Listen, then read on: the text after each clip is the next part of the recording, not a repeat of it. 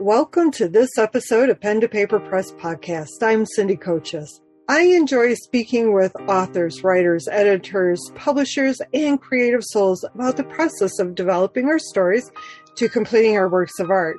Each episode is an opportunity for us to explore mindsets, pearls of wisdom, and the experiences that began our journey as an author from the moment we put pen to paper. Jennifer Rose Asher has joined me in the Pen to Paper Press podcast studio. Her book, Journey to My Daughter, is a memoir of her quest to become a mother. It details experience with miscarriage, as well as everything she and her husband went through to find Hillary through adoption. Welcome, Jennifer. It is good to spend time with you and discover more about your story and your writing process. Thanks so much for having me, Cindy. You are very, very welcome. Your story is powerful in many ways. And what was the one thing that really inspired you to write this book? Well, it's kind of two different things. What inspired me to write the book initially, when I originally wrote my very first manuscript in 2007, was that we had kind of a crazy story, and we wanted our daughter to know what we went through to find her, or at least I did. So I realized when she was about 5 years old that everything we had gone through was so crazy that I was likely to forget what had happened. So I wrote it all down. So that's what inspired me to originally write it. About a year after that, I worked with adoptive families. And the adoption process is really hard. And the hardest thing about it is that adoptive families, most adoptive families start out planning to have a biological child. And when you have a biological child, you kind of know what's going to happen. You get pregnant, and about 9 months later, you have a baby. And the adoption process isn't like that at all. There are certain hoops you have to jump through before you can adopt, but then there's no set time as to how long it will take after you've done all those things. So it could be a week after you complete all your paperwork, or it can be a year, or it might be never. And that waiting game is so hard. So frequently I had adoptive family clients who were at that point in their adoption process where just nothing was happening and they had no idea what was going to happen next. And they would be so frustrated and ready to throw in the towel. And I would frequently tell them my story of how kind of everything went wrong, but that was what needed to happen to stall us to wait for my daughter to be born, because she was clearly, there were so many indications that this was just the perfect child for our family and we were the perfect match for her. And my families would always tell me, when I would tell them this story in different versions and lengths, how inspiring it was for them and how it really gave them the faith to move forward. So they encouraged me to write the story. And I said, well, I've already written it down. And when I went to try and edit it at that time in about 2008, it was too emotional for me. I cried. I read the first chapter. I cried. And I said, nope, not going to do it. And last year with 2020, I really just wanted to make a difference. I wanted to help families. And it was a hard year for everyone, but particularly for families who wanted to adopt. There were simply no children being placed for adoption, because if you think about COVID and quarantine, there wasn't much opportunity for unwanted pregnancies. So this was a way that I said, you know what, maybe it's time to pull that story off the computer and share it with the world. You bring up a really interesting point, because memoir writing is very emotionally, I don't want to say challenging, because it's not that it's a challenge to the emotions, but what it does is it brings up those emotions and we relive those moments. And depending on where we're at with that whole process of healing and grieving and whatever it is that we have to go through, if we're still at a too tender of a spot, it can really just break us down, even back to when whatever the event was that happened. So you brought up a really interesting point in regard to you allowed yourself to wait. And, that takes courage in many ways. I didn't see it as courageous at the time.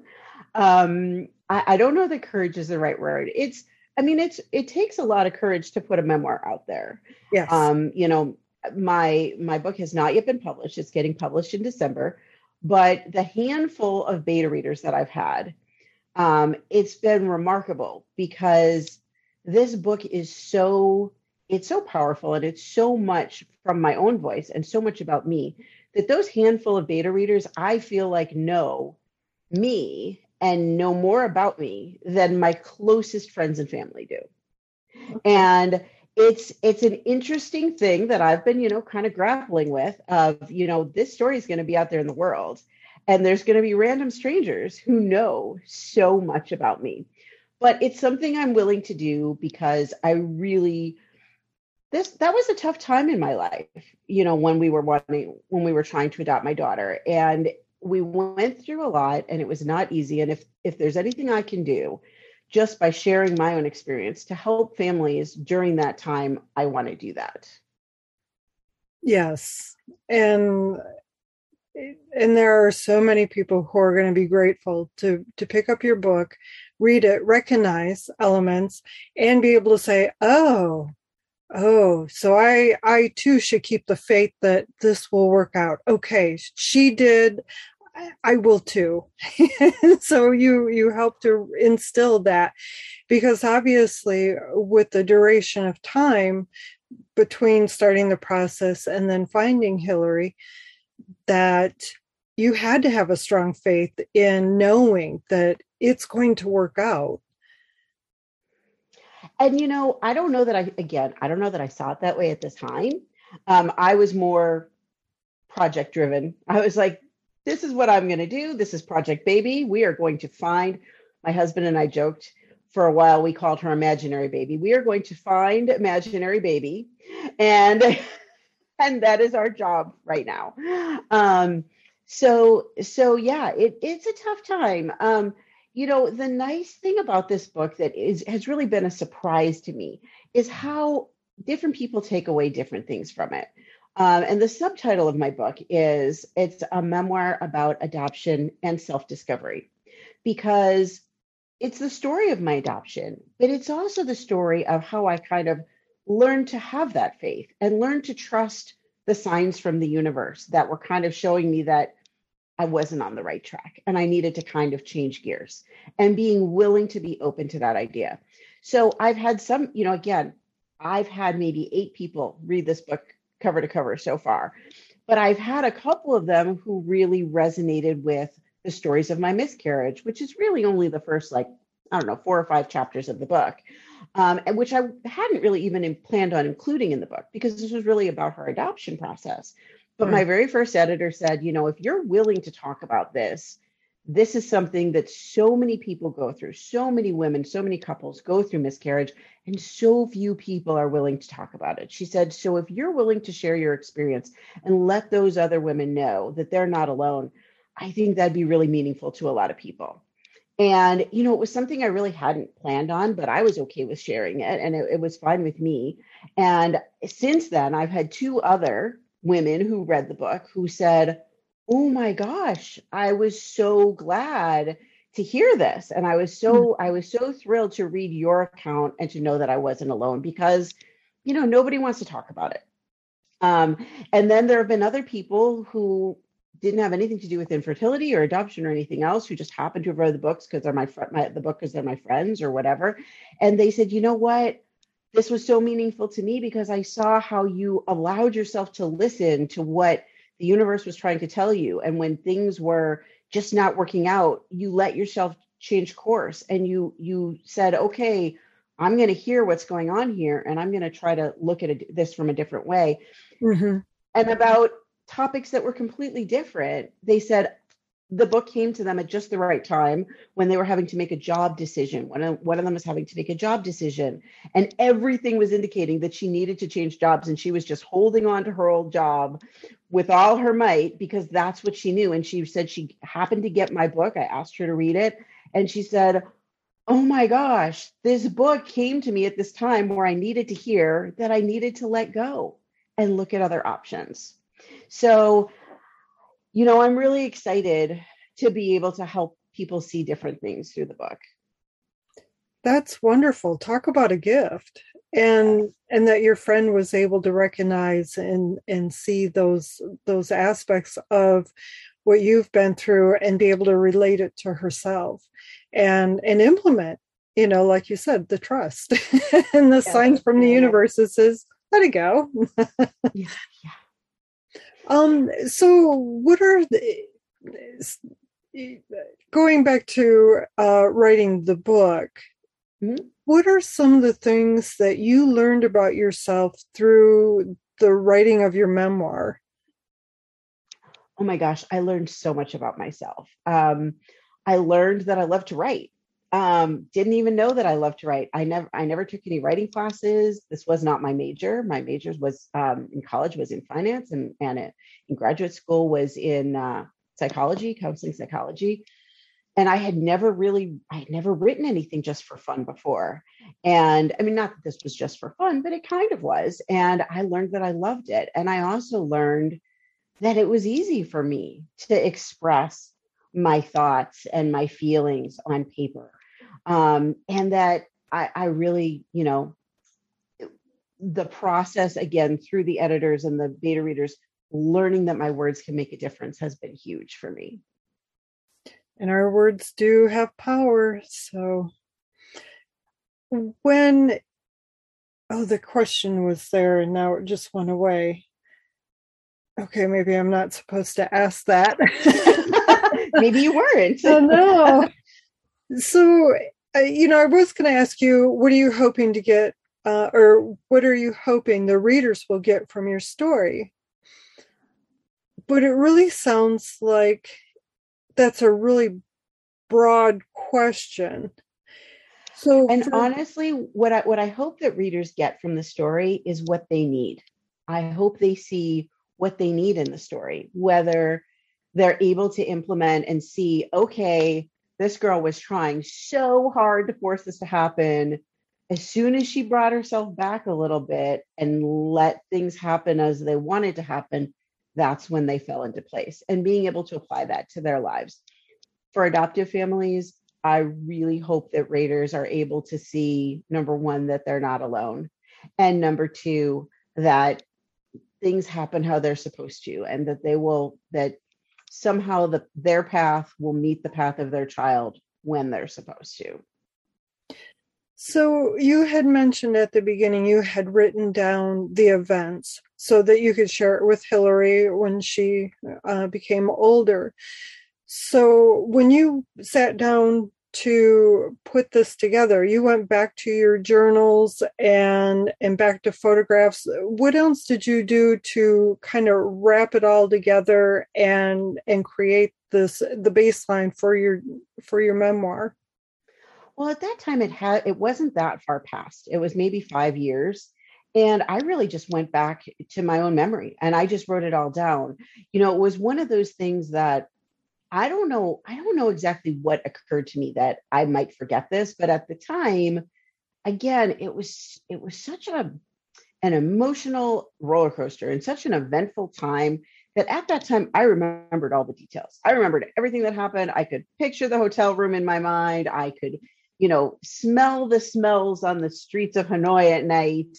And it was, it just was a matter of just writing it down, which I'm so glad that I did, because when I came back to it 14 years later, I didn't remember everything. And I was like, oh yeah, that was so cool.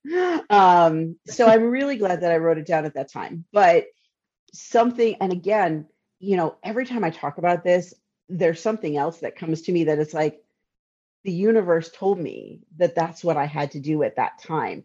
And I don't even remember what the conversation was or what happened that made me realize I'm going to forget this at some point.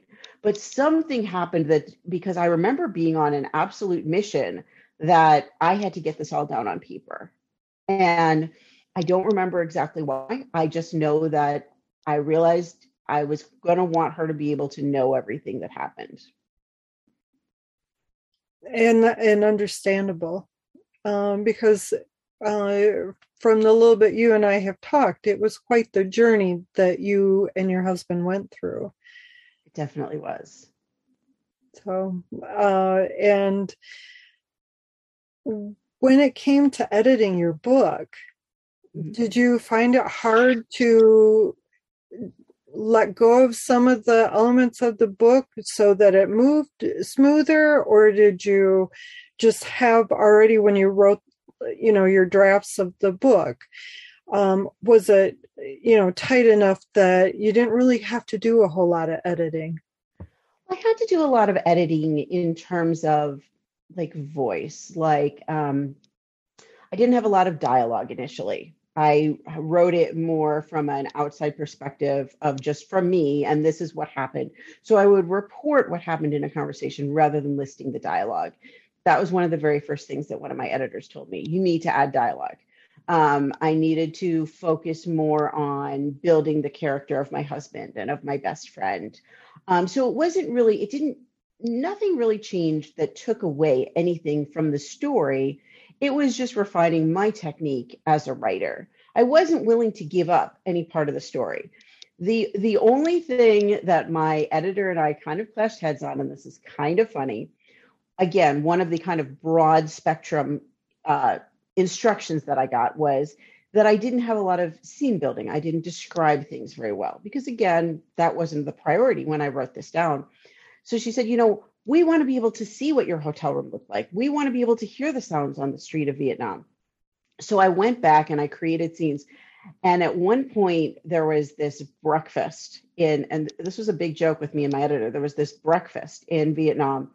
And I spent, I guess, almost 2 pages describing the breakfast. And she said, Jennifer, you don't describe anything in the entire book, and we have every detail of breakfast listed. And she said, I think you need to trim it down a little bit. And I said, really, Jessica, this was the most incredible breakfast I ever saw.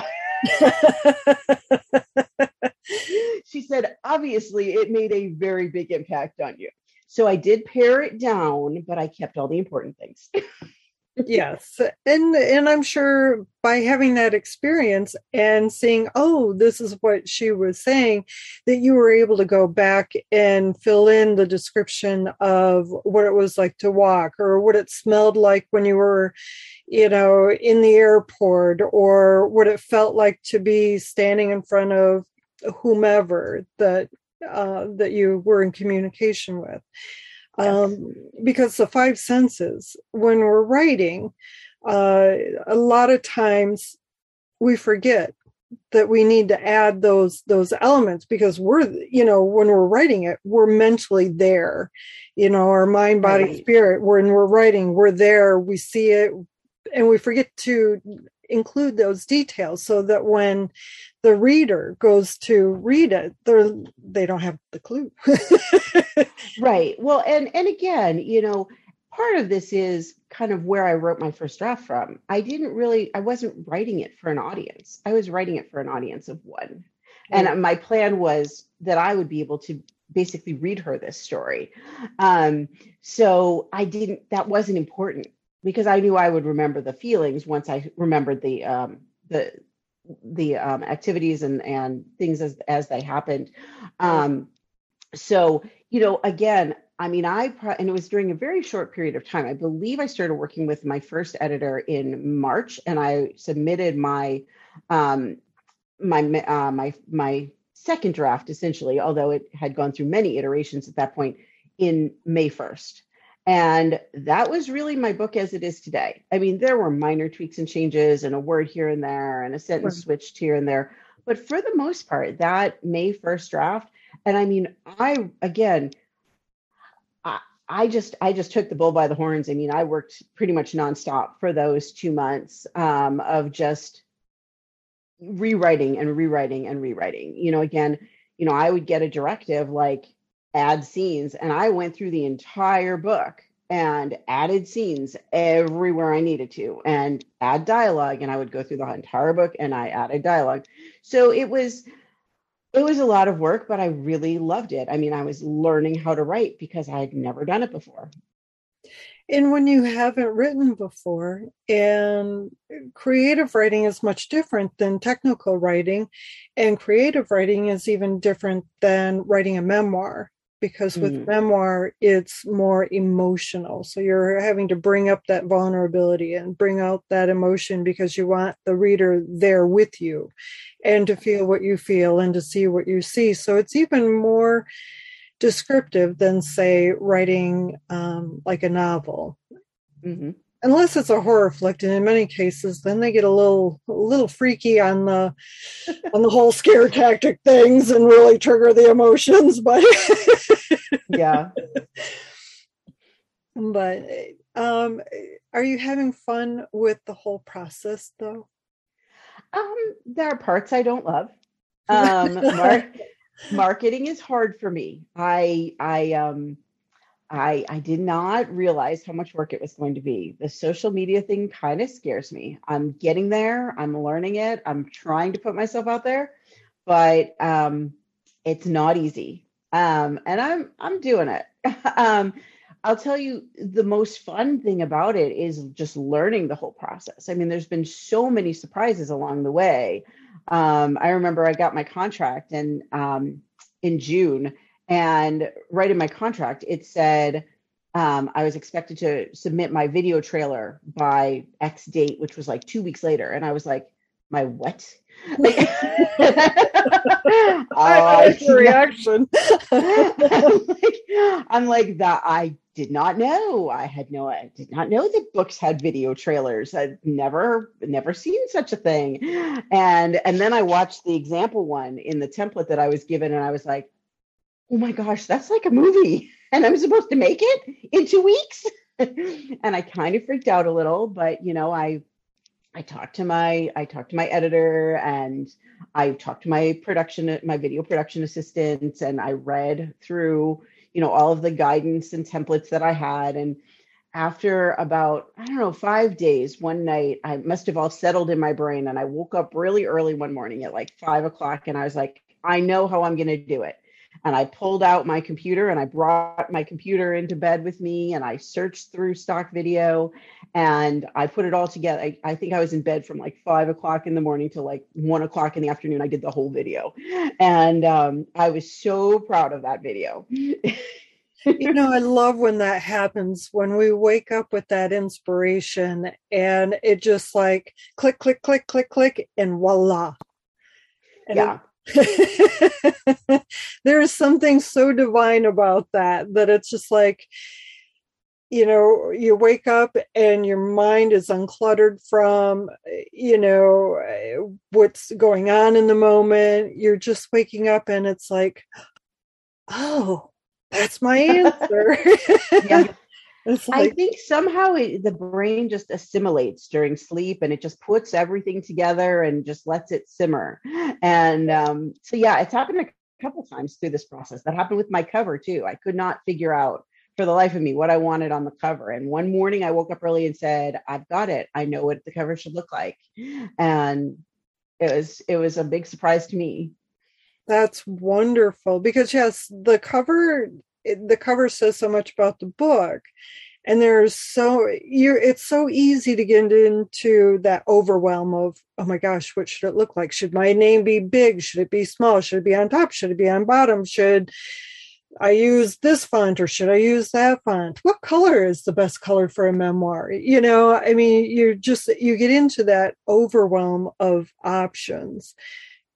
Well, and I didn't have all that worked out. I just had the basic idea, because I was thinking, when I first thought about it, and I was like, what am I going to put? I'm like, a baby in a basket on the river. I don't know.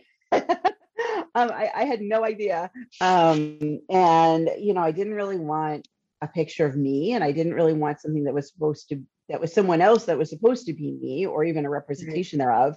And, I couldn't quite figure out how I was going to portray what the story was in a single picture on a cover. But I finally woke up one morning and just had an idea. So That's wonderful because that takes away all of that anxiety. And it's like, okay, I don't have to worry about that. yes, definitely. And it sounds like you have a wonderful team that's working with you on this project and helping you put it all together. So Definitely do. that's great. Because a lot of people go at it alone, and then others choose to, take your route and have that team to help them put it together. And it sounds like you've been learning a tremendous amount about not just only the marketing aspect, but also developing the story, the arc, and all of that as well. And Yeah, I mean, it was a pretty low bar, to that I was starting with. I knew nothing, so I could only go up. But yeah, I got really lucky. I got connected with this Creator Institute and with the New Degree Press publisher, which is a hybrid publisher, which I'm just so lucky to have happened to fall into this situation, because I know I would not. First of all, I simply didn't know enough to try to do this as an independent author, totally on my own. Definitely not even close to enough. And, the flip side of that is I have a friend who's using a traditional publisher and she's lost all control. And, they changed the name of her book and they changed the cover of her book. And I'm like, no way. No way I'd let anybody change the name of my book. that would be hard. Yeah. I can't even imagine, because my book has never had another name. I know a lot of people work with a working title and then they figure it out later. For whatever reason, the day I started writing this, I said, oh, this is the journey to my daughter. And it never changed. It's always been exactly the same. And at some point, somebody asked me, do you want to consider other titles? And I thought, and like, it was just empty. There was nothing. This had to be the title. So, well, and based on, what you've shared with me and what you're sharing with the audience, that there, like you said, it was never even a consideration to change the name. yes. It's very much very fitting for, what has happened.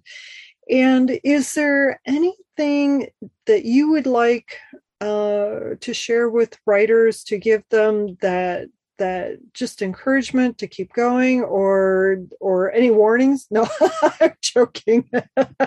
But is there any wisdom you would like to share with fellow writers? I think the best thing that I learned, and it's not even just about the writing, it's about any aspect of it and really about anything. Again, this generalization has been kind of the theme of this whole project for me. Is Eric Custer, who's the professor at the Creator Institute. He always talks about, it's not about a divine inspiration. It's more about just butt in seat time. And, just set aside an hour and sit and write. And whatever comes out, don't expect it to be brilliant. Don't expect it to be finished or polished or anything else. Just commit yourself to, I'm going to sit down at 10 o'clock tomorrow morning and I'm going to write for at least an hour. And if it is junk that comes out, it's junk that comes out, but I'm going to commit to my butt in that seat. And that has been, again, not just for the writing, but for even the marketing aspects of it and the video and the cover design and everything. There's a lot of it. And, I've been procrastinating about, I haven't given an update to my author community in a while.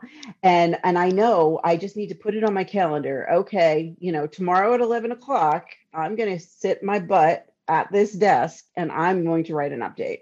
And once I do that, I know I'll do it. And I think that's been the greatest thing that I've learned, because every time, at least for me, every time I make that commitment and I just say, I'm going to sit down and do it, it all comes together.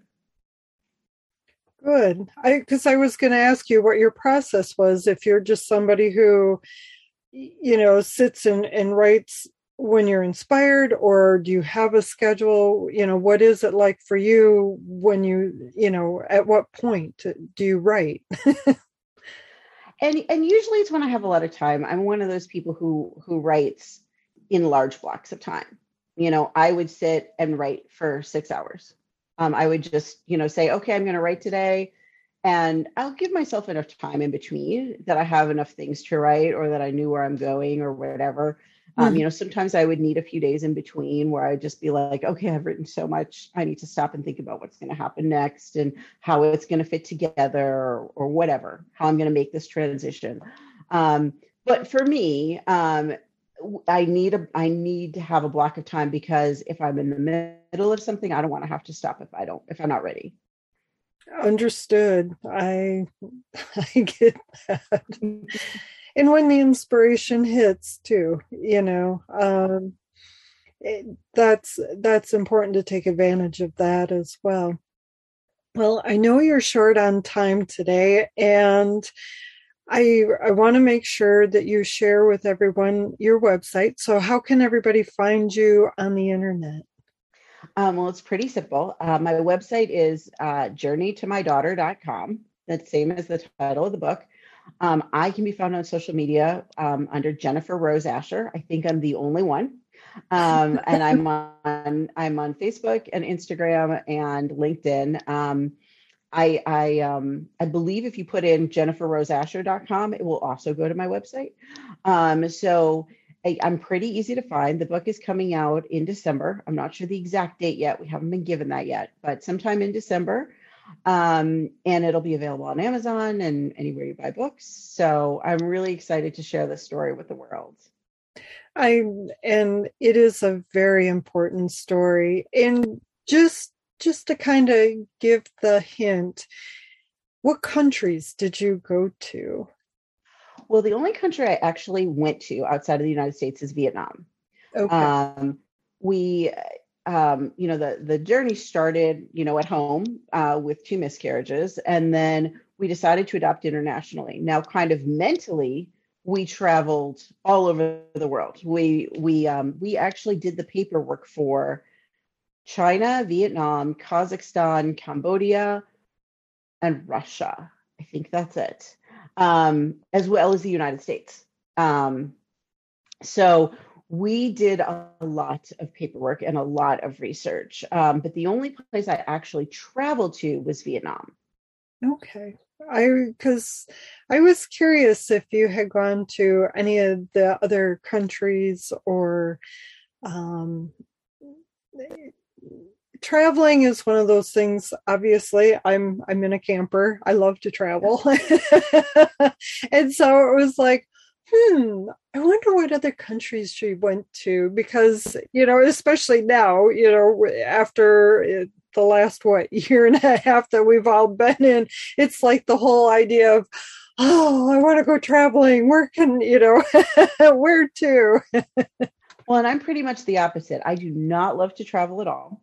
Particularly far. And I write about in the book that if I had to go, I lived in Chicago at the time. Now I live outside of Dallas, but at the time I lived outside of Chicago.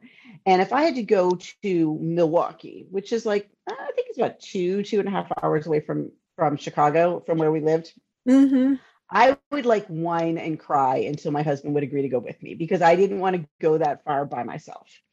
And what happened in the story was, that we had planned to go to Vietnam once, and we were going to go together. And after we submitted all of our paperwork, something happened, and it was a time of turmoil in Vietnam for Vietnamese adoptions from the United States, and there was some conspiracy theory type things going on, and the INS was investigating. There was kind of a baby buying scheme going on, and they kind of rushed us, and they said, could you go twice? Because there's this other process where you could go, you travel once to deliver your paperwork, and then you go the second time to pick up the baby. And I said, there's no way my husband can take off work. And they said, oh, that's fine. Only one parent needs to go on the first trip, so you can just go by yourself. And I panicked, and I'm like, okay. They said, because we don't know when we're going to get, we're no longer working with the orphanage that you can adopt from, where you only travel once, and we don't know if we're going to rebuild any relationships in that province, because each province had their own rules and laws. Okay. So either you can make 2 trips and go pretty much right away, or you can wait, but we don't know how long that wait will be. Well, I was on such a mission. I was like, well, I guess I'm going to Vietnam. And then the next sentence was, can you go next week? And I was like, what? Wow. Holy moly. So yeah, it was just, the trip was thrown together, and that's the whole story of the book, is that everything that could go wrong on this trip went wrong. I mean, it was crazy. The facilitator was supposed to pick me up at the airport. There was nobody there. When I finally figured out how to get myself to the hotel, I realized that I didn't even have a name for facilitator, let alone a phone number, because they just said, the facilitator will be there at the airport. You don't need to have this information. Don't worry. They'll be there to pick you up. And I was like, okay. And it didn't occur to me to ask. So I get to the hotel and I'm like, oh my goodness, I don't even know what to do now. And then I went, they had, it was kind of the beginning of the internet. So I went and got my email. They had one computer at the hotel that guests were allowed to use. And it was behind the desk, because it was the shared computer that the secretary used as well.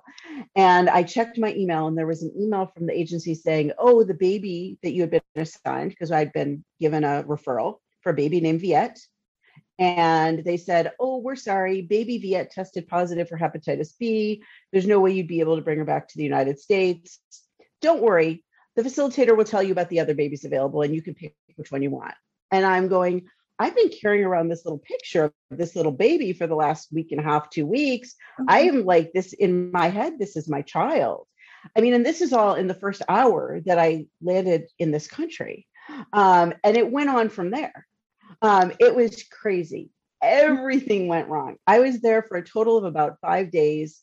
I probably slept, I don't know, maybe 10, 15 hours for the entire 5 days. And I ate 2 meals over the 5 days that I was there. Because everything I was just trying to figure out what to do next, and how am I going to make this happen? And how are we going to do this? And, I was up all night, on the phone with my husband because of the time difference, trying to figure this out. It was crazy. So, and again, that's what made the book interesting to write. And that's what made it a story worth telling. Yes. And the startling thing is you have said that this is familiar to other people who have adopted. I can't imagine. For one, I can't imagine being told, oh, here's a picture. This is your baby. Go pick him up or pick her up, and then get there and be told, oh, never mind. I can't imagine the emotional heartbreak that you had to have gone through with that. Well, and it got worse after that, because then they presented me with 2 different, packets of paper about 2 different babies, and we picked one. And then I was going to the embassy the next day to get my paperwork submitted. And they said, oh no, you can't just change the name on the paperwork. You have to go back to the United States and get all new paperwork. And I was like, what? I'm telling you, everything went wrong that could go wrong. And eventually I ended up at an orphanage with a baby who I instantly fell in love with. I looked into this baby's eyes and I said, this is meant to be my child.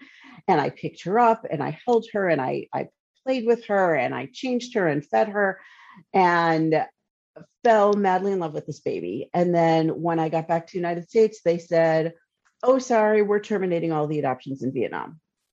And you have to pick a different country to go to. And oh my goodness. Oh, Jennifer. It was crazy. It was crazy. A little bit of a spoiler alert, that baby, I found her later. I did. She's in Canada and we actually have met her and she's wonderful. And she's about 5 months older than Hillary, and they consider each other sisters. And it was a crazy chance meeting. It was one of those weird things. At the time, again, it was kind of the infancy of the internet as we know it today, but I was in a group called Families with Children from Vietnam. And somehow I got to talking with this woman who went to the same orphanage we did. and we compared pictures and we're like, it's the same place. And I said, did you see this baby? And she said, oh my gosh, yes. One of the families we were with on the trip when we picked up our baby adopted that baby. And she was able to put me in touch with them, with the family. Now, they were a little intimidated by me at the beginning, because they were like, wait, you tried to adopt our child. Yes. Okay. But we exchanged addresses. They were pretty far away. They were up in Canada somewhere. And we sent Christmas cards for years. That was our only contact, was we sent Christmas cards, and I was able to watch her grow up once a year through Christmas cards. And when Hillary, I believe Hillary was 14 or 15. She might have been 14, and she was 14. Hillary's a figure skater, and we happened to be up in Canada for a tryout. She does pairs, and she was trying out with a boy. And I said, I only know of one person in the entire country of Canada, and they live in this town. And the woman who I was with, who was the boy's mom, said, oh, that's only like 20 minutes away. I said, you're kidding. Really? No. And I didn't even know how to reach them. But I was Facebook friends with her. By that point, I was Facebook friends with her. So I went on Facebook and I sent her a message and I said, you're not going to believe this, but I think we're really close to you. Can you meet for dinner? And she was like, absolutely, we'll make it happen. And we went, and all four of us cried, on and off the whole night, because it was just so emotional to be reunited. And when you're adopting internationally, you don't really know much about the baby that you're getting. A lot of times the baby's dropped off at an orphanage. You don't know anything about the birth mother or what happened before you get there. Right. So, her mom saw it as, she said, you're almost like her birth mom. You're the only one that I've met who knew my baby in any capacity before I did. And so it was very emotional, and it was very emotional for the girls, and they've stayed in touch. They talk and send each other little memes on Instagram and whatever kids do now. But it was really cool. It was really cool that I got to see that baby. But the whole thing was emotional. The whole thing was very emotional and very upsetting. And while no two adoption stories are the same, I do think everyone kind of has their own hill to climb, and everyone has some kind of crazy story when it comes to adoption. I was speaking with someone else about the book earlier this week, and he asked me about the trauma of adoption. And I said, the thing is, there's no happy story, no matter how hard you try. There's no way to come up with a happy story that leads to a woman placing her child for adoption. And, I've tried, you can come up with the greatest thing ever, that it's a princess and she just had to do her princessly duties and therefore couldn't care for the child. And it's still heartbreaking. So you have to realize that this is going to be an emotional journey, because it's going to start with some sort of trauma, for at least for the baby and the birth mom, and probably the adoptive family too. Now, I think that a good adoption that's healthy and, and is made out of love and from all people involved, can be a very healing for that trauma for all involved. But, it's a lot of work. I have a friend who has adopted, and she shared very little about it. I don't want to pry, because it was something that, just like you, it was, not an easy transaction, or I don't want to say transaction. It sounds like you went and bought a bag of potato chips, and that's completely inappropriate. It's not an easy process. It's not an easy process. It's not an easy process. And like you said, you're right. There is somebody somewhere with a broken heart. The child is not with the birth mother for whatever reason, and it's not for judgment. It's not for anybody to criticize or cast any harm towards that, because we don't know the circumstances, and in many cases, it's probably better that some people don't know the circumstances. just because of, again, the heartbreak. I have very little insight in that world. So I'm coming at this from a completely different outlook where, I just, my heart goes to everybody in that situation. Well, and the bottom line is that it's a very selfless decision to decide to place a child for adoption. Almost always, I mean, certainly not always, but almost always, it's a decision that's made out of love. It's a decision that's made because the birth mother loves this child and wants the best life that the child can have. Yeah. And, and so I think it's important to look at it from that perspective. One of the things that was always important to me, and one of the kind of messages, when you talk about things I learned from writing this book, one of the things that's been so important to me in marketing this book and, in reaching out to families is this message of how important it is what you tell children about their adoption. First of all, it's so important to share with them as much information as you can in a positive light. And actually, I did not put this together until this process, but I have it here. I wrote a book for Hillary when she was less than a year old. This is it. And I talk about that this is the first Journey to My Daughter book, but I had read a book by Sherry Eldridge that talked about how important it is for adopted children to know their story. So I wrote this book for Hillary, and this was, before it was easy to do like it is now. And it's just the story of her adoption in very simple terms that I used to read to her every night when she was a year old, through her toddlerhood. And she had this concrete story she could always go back to. And what I said was, mommy and daddy decided they wanted a baby and they didn't know where the baby would be. And they looked in mommy's tummy, but the baby wasn't there.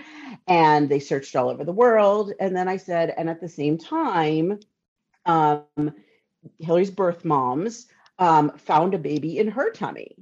And she loved this baby, but she knew that she wasn't able to take care of this baby. So when the baby was born, she didn't know what to do. And she made a phone call to this woman named Virginia, who was at the adoption agency. And Virginia said, don't worry, I know right where your baby's mommy and daddy are.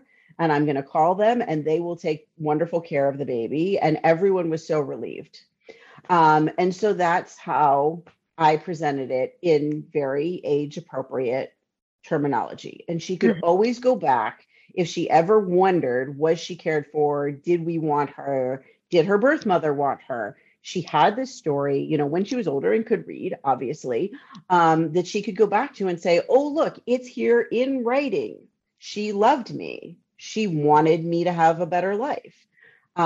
So I think that's so important for children who join a family through any kind of alternative method. Right now in the world today, there's all kinds of crazy ways that families are made. And whatever it is, I think it's really great, particularly if it's not just a traditional mom and dad had a baby, right. To have a nice concrete story that particularly with young children, they can go back to and always know. Because if you don't tell them a story, they're going to make up their own story. Yes, and they will.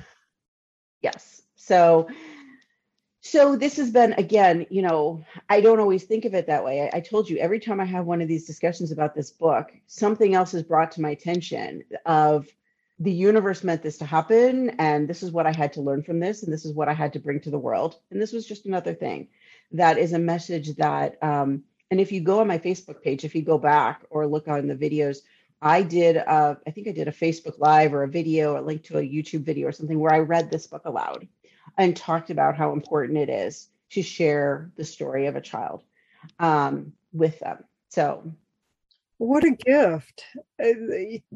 That in itself, it just inspires other parents that are, 2 steps behind you in their process and like, oh yeah, I should do that as well. That's a great idea. This helps. And I mean, we're always learning from each other. Yeah. And I love that you continue to share that your mom wanted you to have a better life. Yes. That is beautiful. We have a pretty open adoption. I mean, we don't talk to her or see her very often. Hillary has met her birth mom when she was little, but we're Facebook friends now. So, anytime she's curious, she can look and see what her birth mom is doing, what her biological siblings are doing. Same thing, my son is also adopted, and we have the same thing. I'm Facebook friends with his birth mom and his birth grandma, and so we have that contact. It's always been very important to me for them to be able to know where they came from and, have that not be a big mystery. So. Well, thank you for sharing your story, for inspiring others to, one, when it feels like nothing is working out, that, what is going on? Why is this not, going easy? That to just trust in the process, that it will work out. For most people, it does work out. Of course, there's a few that it doesn't for whatever reason. Well, and even for them, it does work out. It's what's meant for them. Yes, exactly. And it's just a beautiful story that you're sharing. And thank you. Thank you for sharing your story. Well, thank you. And thank you for sharing my story with your audience. And, I hope people read the book. They will. Because you have important messages to share, and people will find it. And, you've already had great response with the beta readers. So, yeah. Beautiful. And thank you. All right. Well, thank you so much. You are very welcome. Take care of yourself, Jennifer. You too. All right. Thanks. Thank you. You're welcome. Before we end our time together, I'd like to say thank you for listening to my conversation with Jennifer Rose Asher. To access her website and purchase the book she has written, visit pentopaperpress.com/podcast and select the show notes page for this episode. To receive future episodes in your inbox, subscribe to the newsletter, and of course, follow the podcast on your favorite application. You are invited to share your favorite episodes with the individuals you feel will resonate with the content. All right, take care, and until next time, keep your pen to paper and write. Your words have power. Your story matters. Bye for now.